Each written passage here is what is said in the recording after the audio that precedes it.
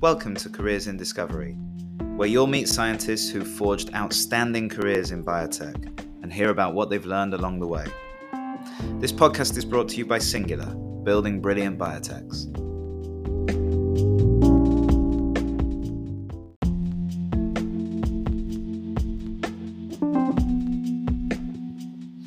Andy Whiting is the CEO of Nevrargenics, a biotech company spun out of his research at the University of Durham using dual-acting retinoic acid receptor modulators as a novel treatment for neurodegenerative diseases.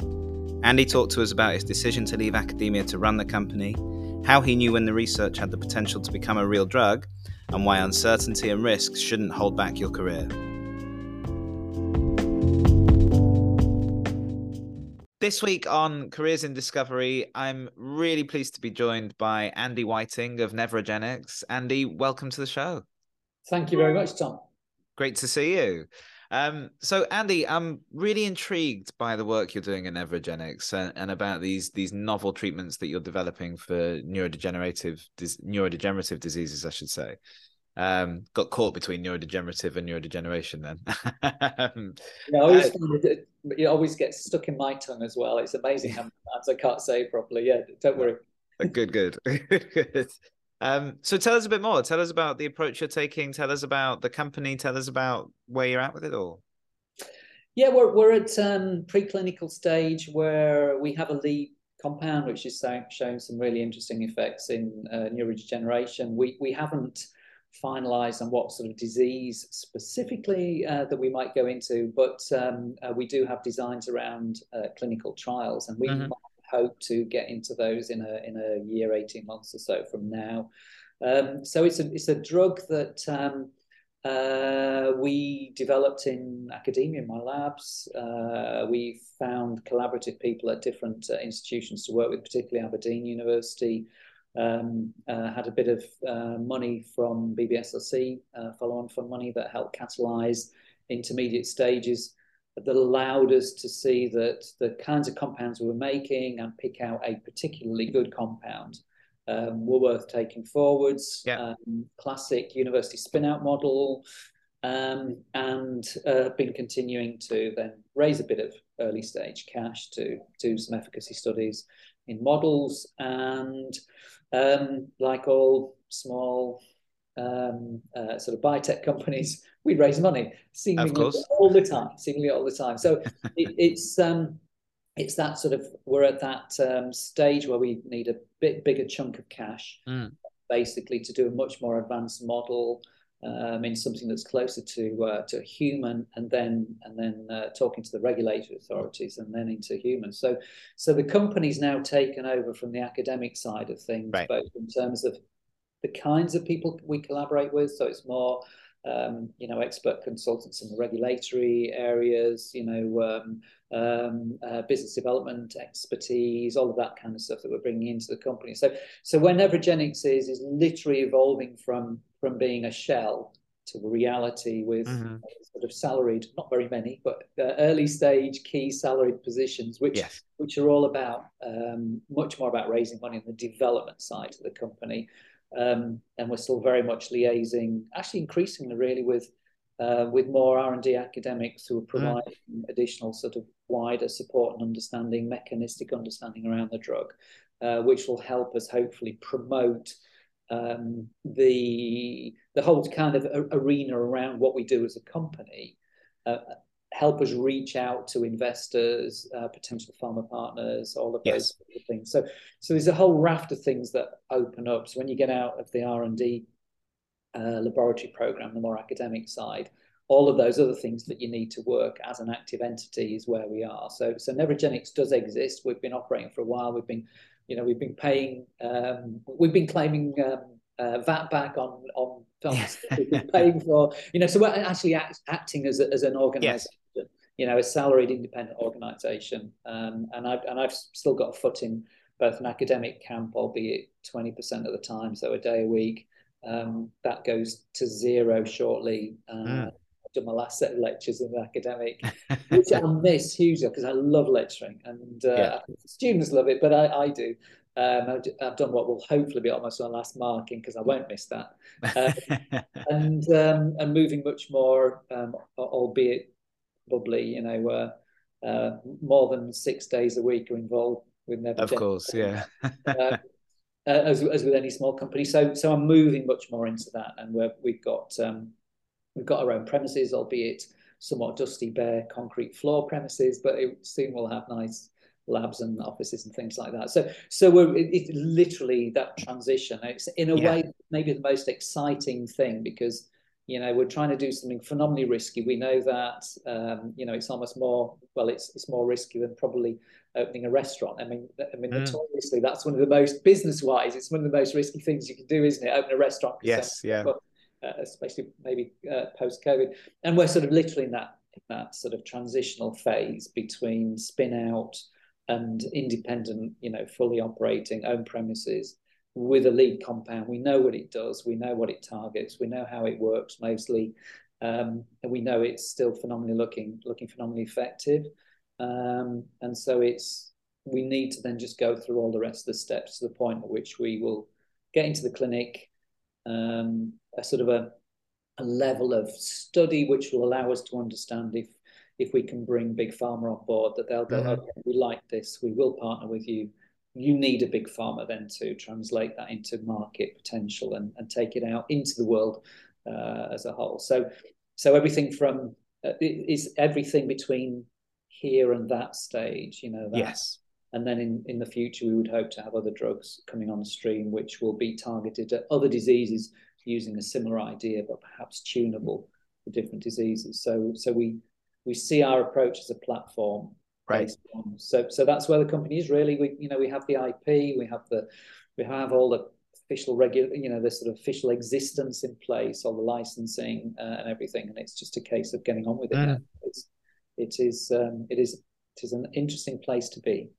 Absolutely. And I think you're right. I think this is the most exciting point in a company's development, right? You will have exciting milestones and you will have other things that happen, of course, but at this point, anything could happen, right? And you haven't accumulated the baggage that comes with a company evolving necessarily, but there's still all that potential there. And I think it's, if it was economically feasible to live in this next 6 months over and over again, I think a lot of people would probably opt to do that. But that's how you make progress, right? Is moving beyond that. But and I think it'd be interesting. I suppose it was a big step for you taking the full-time step to transitioning into that CEO role, because it requires a huge amount of focus, right? And I imagine, as much as you love lecturing and as much as you love the academic work you've been doing, it does take your focus away from the business at times, I guess. And so that must be a relief to be moving into that full time. Yes, and it's a different skill set. I think maybe it's not maybe necessarily something for everyone. I can see how some people would be. I know academics who are repelled by the idea of becoming industrialists. I mean, a long time ago, and maybe we'll talk about this later, but I worked in industry anyway, so I'm not unfamiliar. Yes. And so I've never been afraid of hopping over the fence, as it were. But it is a completely different thing. And I'm an organic chemist, and I've never run companies before, although I've been involved in a couple of spin-outs. And actually, over the 40 years or so as an academic, all of the projects, I think pretty much that we've been involved in have had industrial input or liaison or case awards or collaborative in some way. And we've patented an awful lot of stuff and worked with industry throughout. So I've always been very close to being in industry while not being in industry, if you see what I mean. Yeah. That sort of and obviously in academia you do have that freedom to yes, if you do all your research and you do your lab demonstrating and you do all your lectures, but you can do all of that applied work and working directly with solving problems with industry and things. So it's a good place to be. So it isn't a difficult shift. However, I've never been a CEO of a company, and right. If we're successful, I won't continue into the long distant future, because of course there are the much more experienced pharma CEO people who've had 30, 20 whatever business development years, expertise. They've done they've delivered drugs to market numerous times, and we would probably need somebody like that at some stage. So I'm a caretaker, perhaps. I care, obviously passionate about what we do, and because I suppose I'm the inventor, I kind of have to be the one that carries it through this stage, because Absolutely. there is nobody else going to do that. And I think if Yeah. you not only have faith in that you have something interesting, but I think you have to have the commitment to take it through and transition through this stage, at which you can then pass it on to a much more dedicated, more expert, more expansive, more expensive team for the next stages. And that's fine. That's exactly how it should work. So I'm doing this now, partly out of need, partly out of commitment, partly out of the area is a huge need. So there are other reasons, and both personal and historical and all sorts of things, which help with the drive for that. So I think all of those things have to come together. I think you have to care about what you do anyway. Yes. To do a good job in any job. And this is one that I really care about a lot, and I love doing as well. So it's a part of me as well, I think. But I'm hopefully self-effacing enough not to hang on to it beyond the point at which, if the board turned round to me and said, you know what, you're not doing the best job, time to move on, Andy, I'll be go, okay, that's fine. Let it go to somebody who knows what they're doing. That's and I think that's a really healthy way to go into it, right? Because that will almost inevitably happen at some point, and it's very, very rare the occasion where a CEO can take a business from the point that it's at today to a listed business, or a business running phase 3 trials, or with drugs on the market, or that kind of thing. Those things are so different.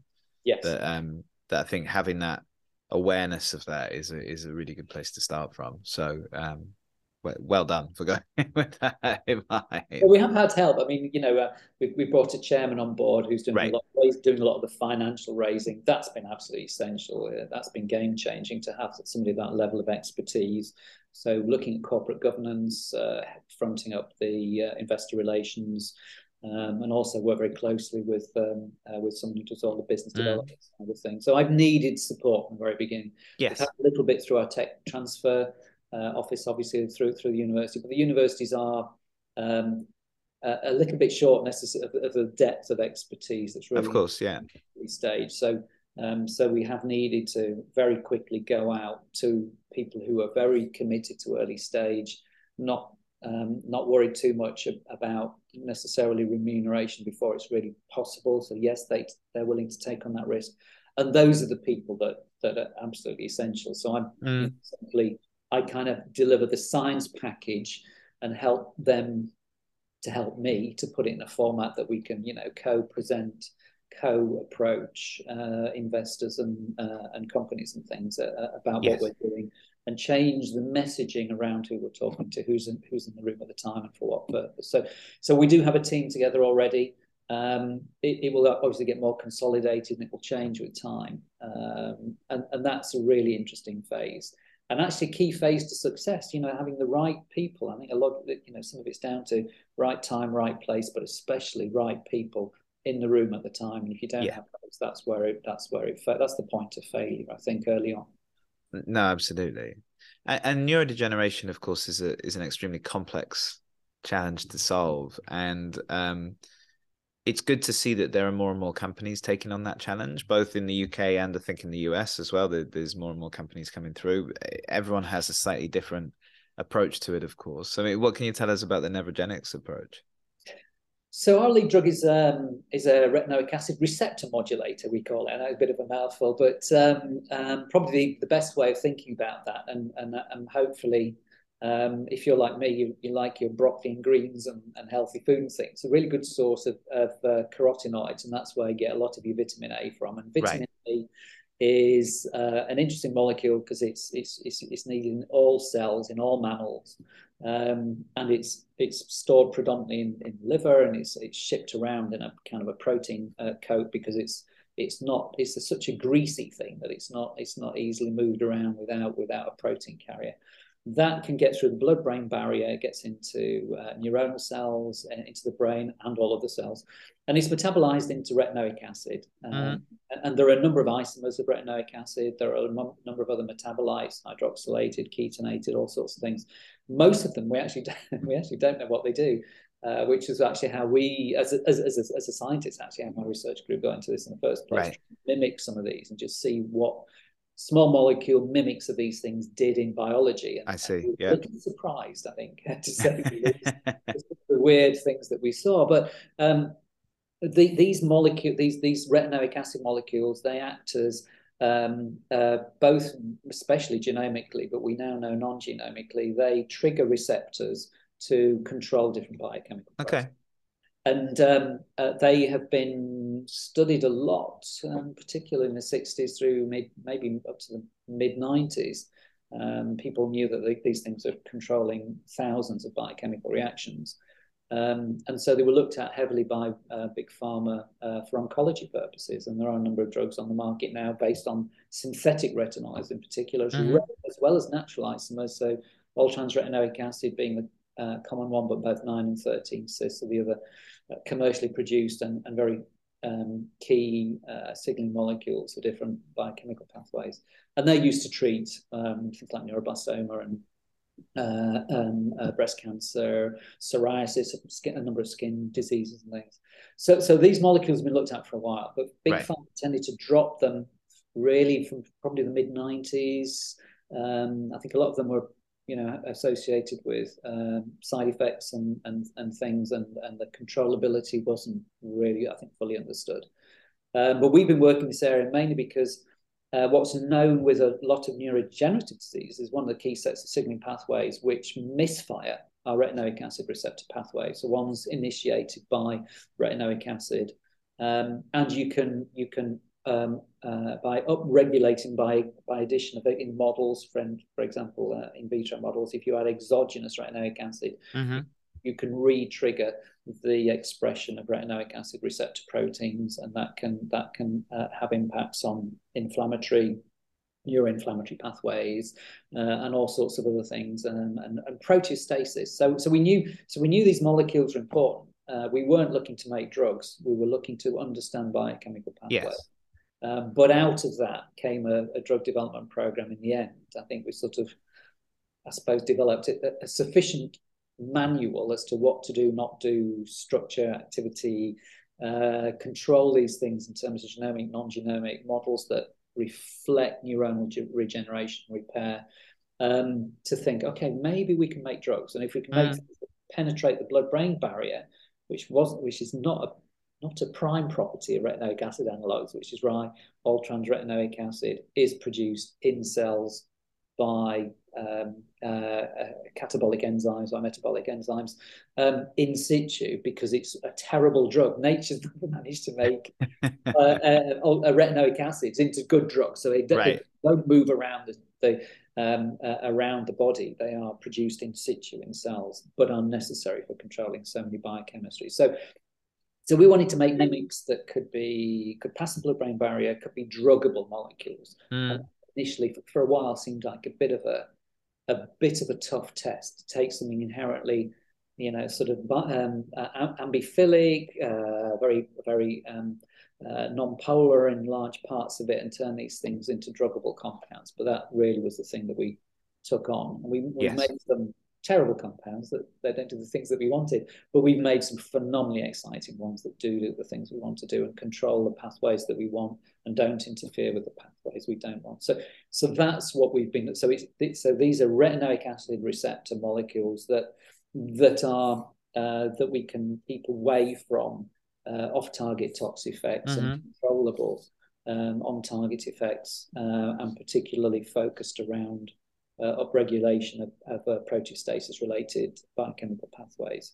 And of course, we know with neurodegeneration that proteostasis is a huge issue, and whether it's beta amyloid or tau or alpha-synuclein or all the TDP-43, we know that misfiring of proteostasis is one of the big problems in neurodegeneration.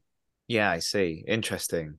And so as you're kind of exploring the effects of these molecules, and you realize there's druggable properties there, or there's potential druggable properties there, and start to work on those, what was the point at which you thought, this has really got legs, we need to take this beyond the university and spin it out into its own entity to really focus on this? We got some funding from PBSRC. It was a follow-up fund. So we had a lead compound that did. So we had a particular. So one of the very early drugs we designed to act purely as a mimic of all-trans retinoic acid itself. So it mimics the lowest energy conformation structure of all-trans retinoic acid. And it did what all-trans retinoic acid did in all cellular in vitro models that we looked at, but about 10 to 100 times more efficiently in terms of order of magnitude. Right. Because these molecules are not easily metabolized, because a lot of the catabolism that focuses on controlling relative concentrations of retinoic acids within cells, because they have so many effects. So there's a lot of cellular machinery. Right. Yes. Isomerases, oxidative enzymes, all of those sorts of things that control and either excrete or help to produce these compounds in situ. This, of course, the synthetic ones don't have a lot of the motifs, which meant they were much less susceptible to CYP oxidation and things like that. So they have a profoundly different effect, and they're much more long-lived within tissue. So you can start to see downstream effects from longer-term exposure of these without the cell kind of changing the substrate into other things. Right. So we knew that we had profound effects. The question was, could we make them into decent drug molecules? And that was what the follow-on fund was about. Could we turn them into things that, for example, water soluble? So yes. Our early leads had similarly miserable solubility in water, less than 10 micromolar, for example, in water. And then we made some analogs that were over 100 micromolar soluble in water. And one of our leads is over 100 micromolar soluble in water. That seems a profound penetration effect. So a number of molecules we've made. So we started to look at CNS exposure. So injecting a set amount of a compound into a test animal, see where it distributes within the brain, within the CNS, and that allows you to assess how well it penetrates the blood-brain barrier, right? And also how it builds up in different tissues. And certainly we see for different compounds have different levels of buildup in different tissues. So you can almost get the idea, well, can you tune these molecules to have more or less penetration into the cerebellum or the frontal cortex? And of course, if you want something that's more frontal cortex, it might be more FTD useful, for treating, frontotemporal dementia where the cortex is more damaged than the cerebellum. So that's one of the things maybe we have in mind for the future. So at that point, we thought, maybe we're dealing with compounds that could be drugs. Actually, yeah, I see. We could turn things that have inherently been terrible drugs, and the pharma industry had immense problems with in the past and have to use at very high levels of exposure. And so they hit on and off-target tox problems into things that could be much more controllable, could be much lower levels. And the kind of efficacies that we've been looking at in some of our screening models, we were down at the sub-nanomolar level. So we were looking at level, 3 to 5 orders of magnitude lower levels of used in models than we would need with, for example, all-trans retinoic acid or our early lead synthetic molecules, or other commercial ones that are on the market, right? Which are not effective in the same kinds of models that we've been using anyway. So these compounds showed that phenomenal level of properties, but we're also showed. I think we've realised that, and I think other people are beginning to, thankfully as well. I think probably long overdue, that complex diseases need complex solutions, and the idea of single target, single drug, no side effect drugs, magic bullet type thing, don't exist. And actually, in a way, to embrace the idea of multimodal activity is a good thing. Yes, you need to iron out all of the effects in mechanisms you don't want operating, because they have a negative effect. But then you can hopefully control multi-mechanism drugs in a positive way. But of course, it's a lot more difficult. But you have to take the time to do that. So we know our compounds are at least dual acting. And probably there's another mode of action which we have yet to fully identify, but we know is operating for a number of reasons.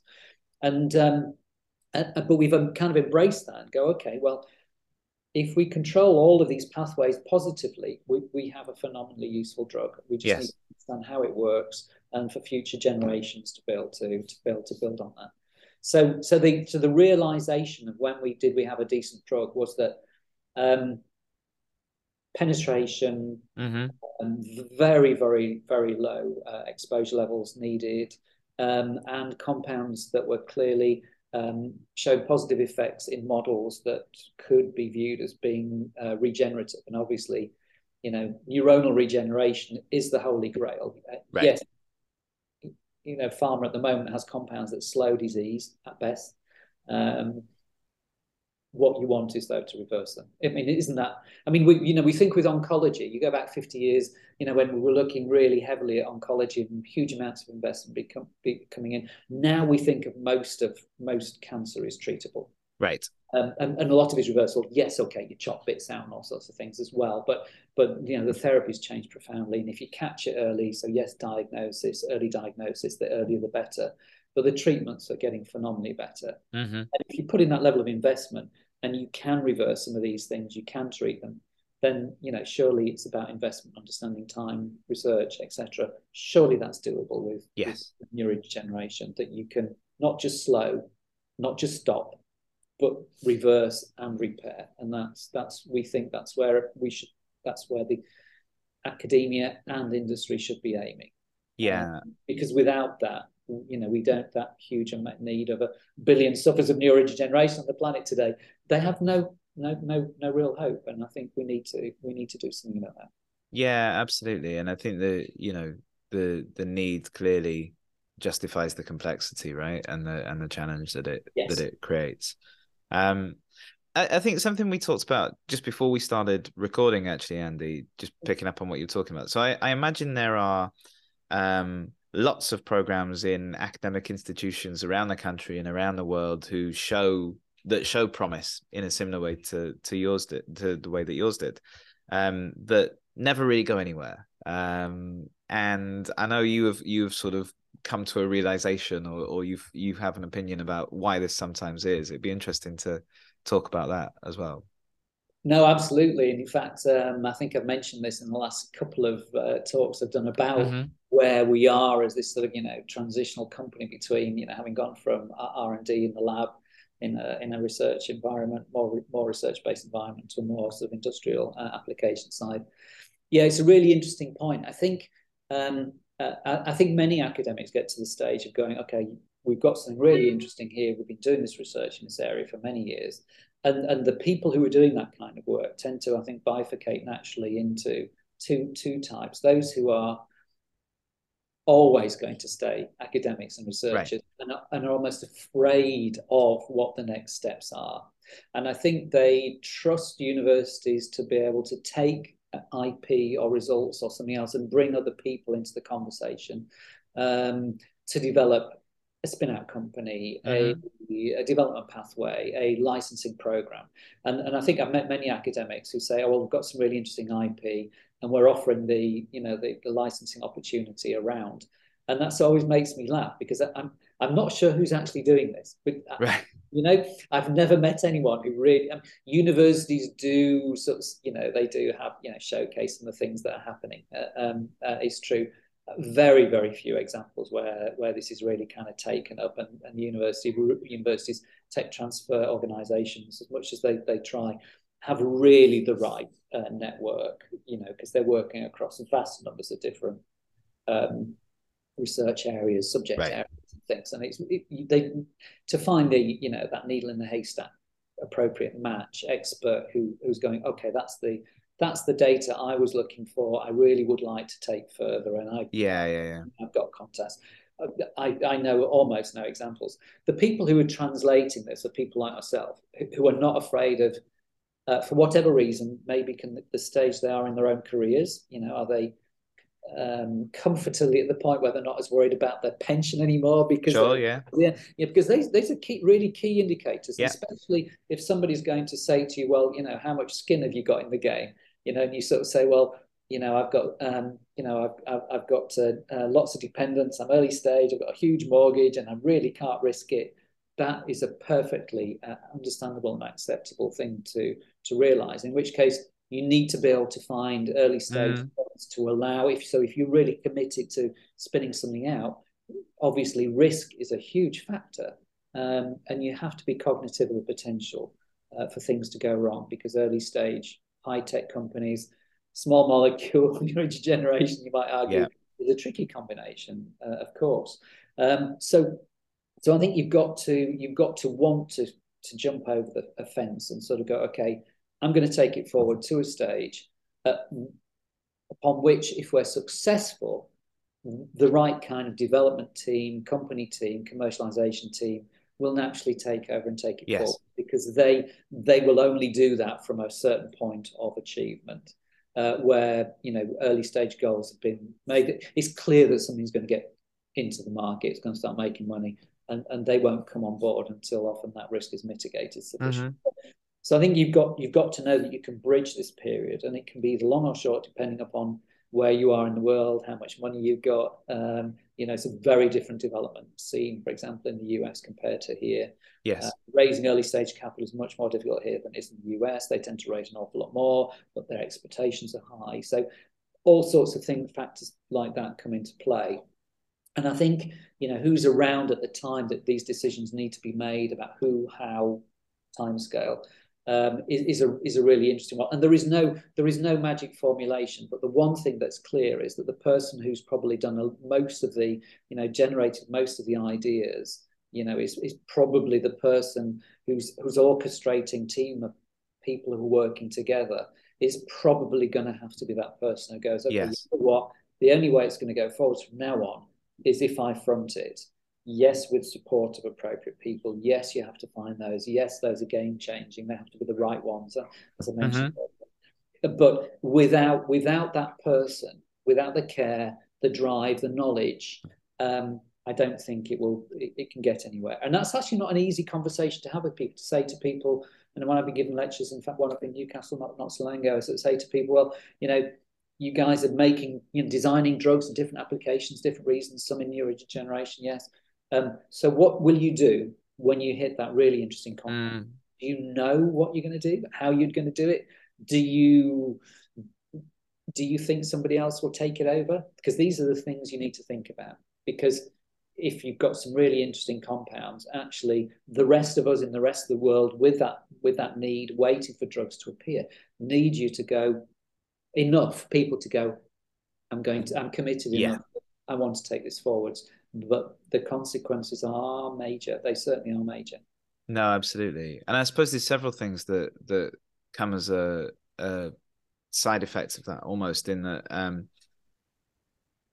you will almost certainly be the person who knows the most about the potential of this program, right? If you've been the one who's developed, several years worth of knowledge around it at that point.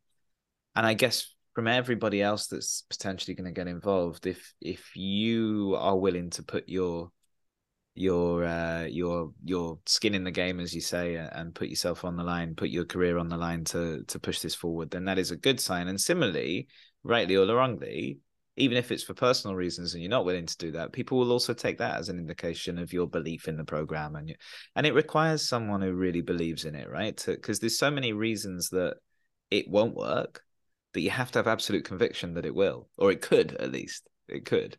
That's really, and I think you're absolutely right. And of course, one of the reasons many companies fail actually is not, well, there are probably two reasons, but in fact, the one that's, I think, least often, from what I've seen, what I've encountered, is the research and the results and the quality of the information and the data. Think, okay, there might not be quite enough. We might need some more studies, but that needs cash and grants and things. But actually, I think it's down to two things. It's the right time, the right people in the right room, and that naturally comes together. Yes. And you're right. It's that level of commitment that somebody can go on what might be a wild goose chase or a wild ride where we've got, I find it exciting, but I'm lucky enough that I'm at a stage of my career where I'm not so worried.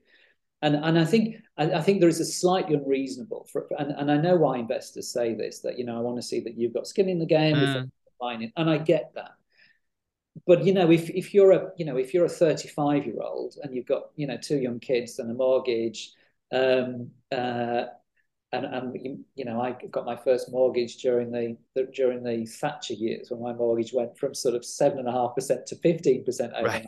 And that was a difficult time, I tell you. Yes. So if somebody said to me, well, Are you going to do something phenomenally risky and jump ship and do this? I would have thought maybe very differently about the way I do it. So I think there is a level of unfairness.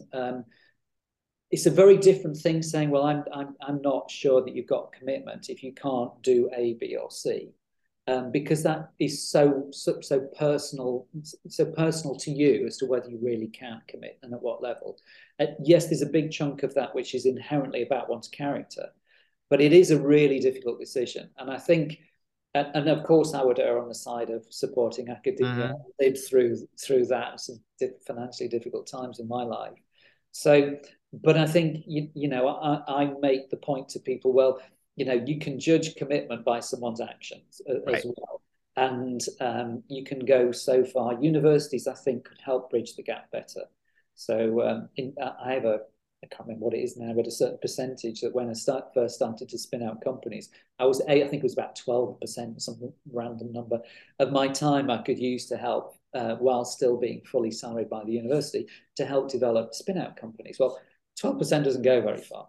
Yes. And the university is slightly cheeky because 12% of what, 60 hours that I do, but get paid for 35. The universities have always had the ability, I think, to be a little disingenuous about the way in which they allow academics to work on projects while benefiting from the fact that they're already probably research scientists don't do things based on a 35-hour week. That's for sure. Right. Yes. That you would never do anything as a research active academic.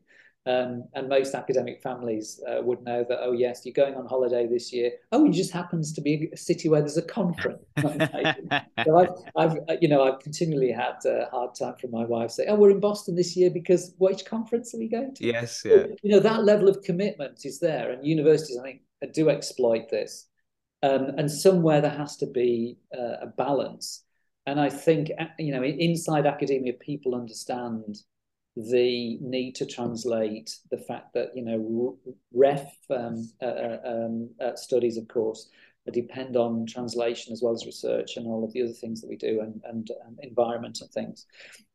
I don't think people outside understand actually that multifaceted complexity that academics have to have. And then if you add another huge strand, yes, and a little bit of translation sounds like, oh, I've got a patent, we're going to exploit it. Well, what does that mean?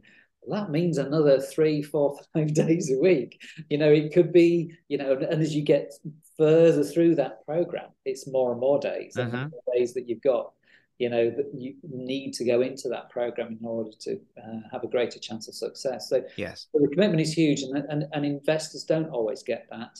I don't think universities really quite get that, and they're certainly not very good at putting in financial support. Yes, they'll pay for writing the odd patent and things like that, but at some stage they'll usually want it back, and they take shareholding. So they're very good at taking multiple slices of cake, right? Yes. Always giving back. I think in due form. I think that could change. It could certainly be better. The level of understanding about how the translation process works. There's a gap. There's a clear gap, I think, there. And I think people like myself are willing to take the chance and also to, as we're doing now, discuss it with people and try and get people to understand what this is like and where the gaps are. And of course, government seem to understand not very much most of the time. And we when they do come around to understanding something, it's usually a bit late. It's usually targeted in a way in which the horse is largely bolted very often. But you have to work around all these things because you know what you need to do at any particular time, and it's whatever the job needs, it's whatever it takes, and not everybody is able to do that. And I think that's understandable. So those are that very complex discussion because every single situation will be different. There is no one size. No, of course, and there never will be. And what works for one person or at one time in one stage of one development program won't ever be reproduced anywhere else. Yeah. And luck and timing, I think, play a huge part in this. And that is certainly a story I think that needs to be got out there more because I don't think that necessarily is a reason to be afraid of things. I think if you're naturally the kind of person who's adventurous and your families are willing to be adventurous with you and understanding, it is a wonderful thing to do, but you have to understand the risks and also understand that, well, for a well-educated person, even if things went wrong, you're always going to be able to pick up something else and do something else, and that would be obviously a worst case scenario. But I think we live in a world where we expect change, and you can embrace change and risk, and that's the way I think I've looked at it. And even earlier in my career, when I wasn't more financially stable, probably as I am now, because I'm later in my career, very much later in my career, I was willing to take a level of risk. So I've always done that, knowing full well, what's the worst that can happen? Well, I'll get a job somewhere else, right? I think we're lucky in that way because we're educated. CV, publications. It may not be what you want, and you may not achieve what you're really after, but you'll pay the bills and somehow keep the mortgage going. And all of those things. And I think people underestimate that. The survival mechanism in your brain is very effective at avoiding risk, right? And I think when people ask what's the worst that can happen, I think what they often tell themselves is, well, I'll never get a job again, and my family will starve, and we'll lose our house, and we'll be living on the street, and and it's an end of world scenario, isn't it? And I think of course, conceivably that could happen, but as you say, it's unlikely for someone who has the level of training that most of the people who would find themselves in that situation have. I think crafting a narrative around it's important, right? So to be able to communicate to people, well, look, I tried this and it didn't work, and these are the reasons, and this is what I learned from it. I think that's important. But yeah, usually the worst case scenario is not as much of a worst case as people expect it might end up being. No, I think you're right, and you have to be realistic because I mean, at the end of the day, most tech companies don't succeed in the longer term. And all of the people I've known who've been in those different kinds of businesses, they've gone on to do, some have gone on to do better things. They've come up with something better in the future, but because they've had that experience, and that might include me, because they've had that experience, they can kick on a bit better, quicker, faster, more informed, and be better at identifying. So I think you're right. And those others who completely jumped ship and done something completely different have been happy with their different career directions in education or whatever it is. Even though somebody who's sort of done more kind of counselling and that kind of thing. Something completely different, having been a scientist, and they love what they do. And yes, and that's okay. So I think you're right. People are naturally adaptive, but they're also, I think you're right, inherently risk averse and afraid of taking risk. And actually, I enjoy that. And the uncertainty I don't find upsetting. I actually find it exciting. Yes, I sort of think, okay, well, if everything goes wrong tomorrow, will I start cashing in my pension? Well, I think, well, if I need to, I will, because you do what you have to do. Or I would find another job somewhere else for a few years until something that similar. I would look around and see what's there at the time. And you can't prejudge these things. You have to see what's there on the day, on the week, and go from there. Yeah, and I think running a business, whether it's a biotech company or any type of business, really it's one of those things that you can only learn to do by doing it. And so the first time that you do it, you're going to screw a load of things up, and hopefully the company survives that. But if it doesn't, and or if the science doesn't work or the program doesn't advance, so you can't raise the money, lots of things that could happen. You've hopefully learned from those things that you screwed up, and you don't make the same mistakes the next time around, right? And so I've talked to a lot of people about this as being one of the differences between the US kind of approach to entrepreneurship and ours, in that actually, sort of as a CEO, the failures are almost like a badge of experience. They're almost like the validation that you've been through it, as long as you can, again, demonstrate what you've learned from that. Whereas I think our perception is often that, well, if you fail, that's it. You're done. I think you've got to make it work the first time. I think there's a little bit of that, but I think you've also got to develop a fairly thick hide as well. So I think mine's getting more rhinoceros-like by the day. And as an academic anyway, you used to getting proposals kicked back from often sometimes bizarre reasons from referees who you think haven't even read the proposal.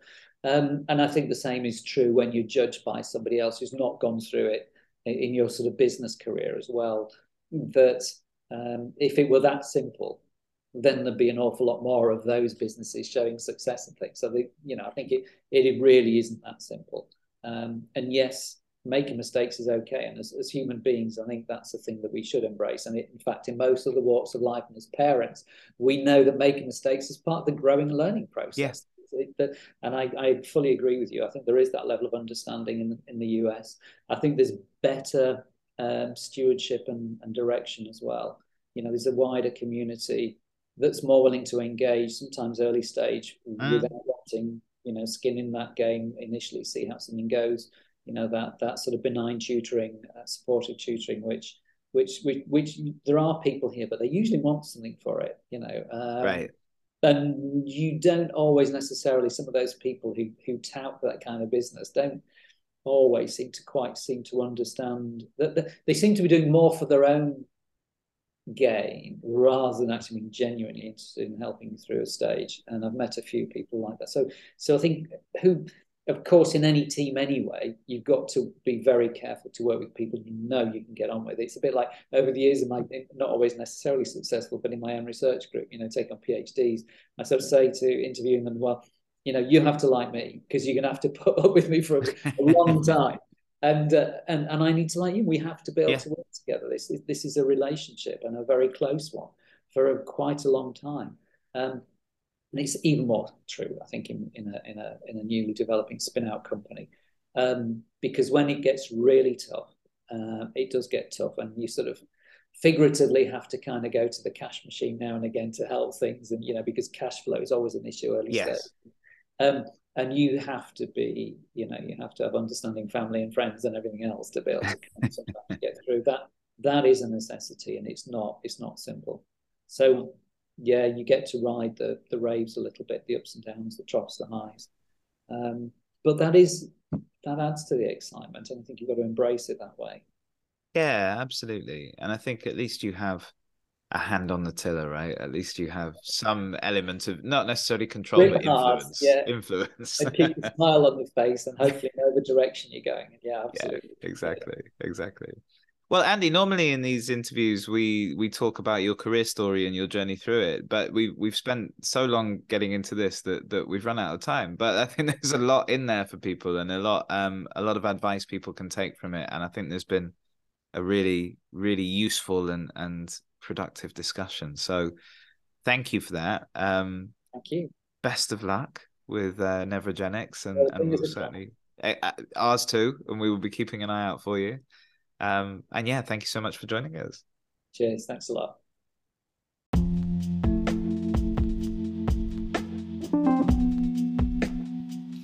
Thanks very much for listening. Careers in Discovery is sponsored by Singular, helping you to build a brilliant biotech company. Biotech leaders spend far too much time, money, and energy on hiring and people issues. Head to www.singular-biotech.com to learn how you can recruit and engage your team more effectively so you can focus on developing medicines, treating patients, and saving lives.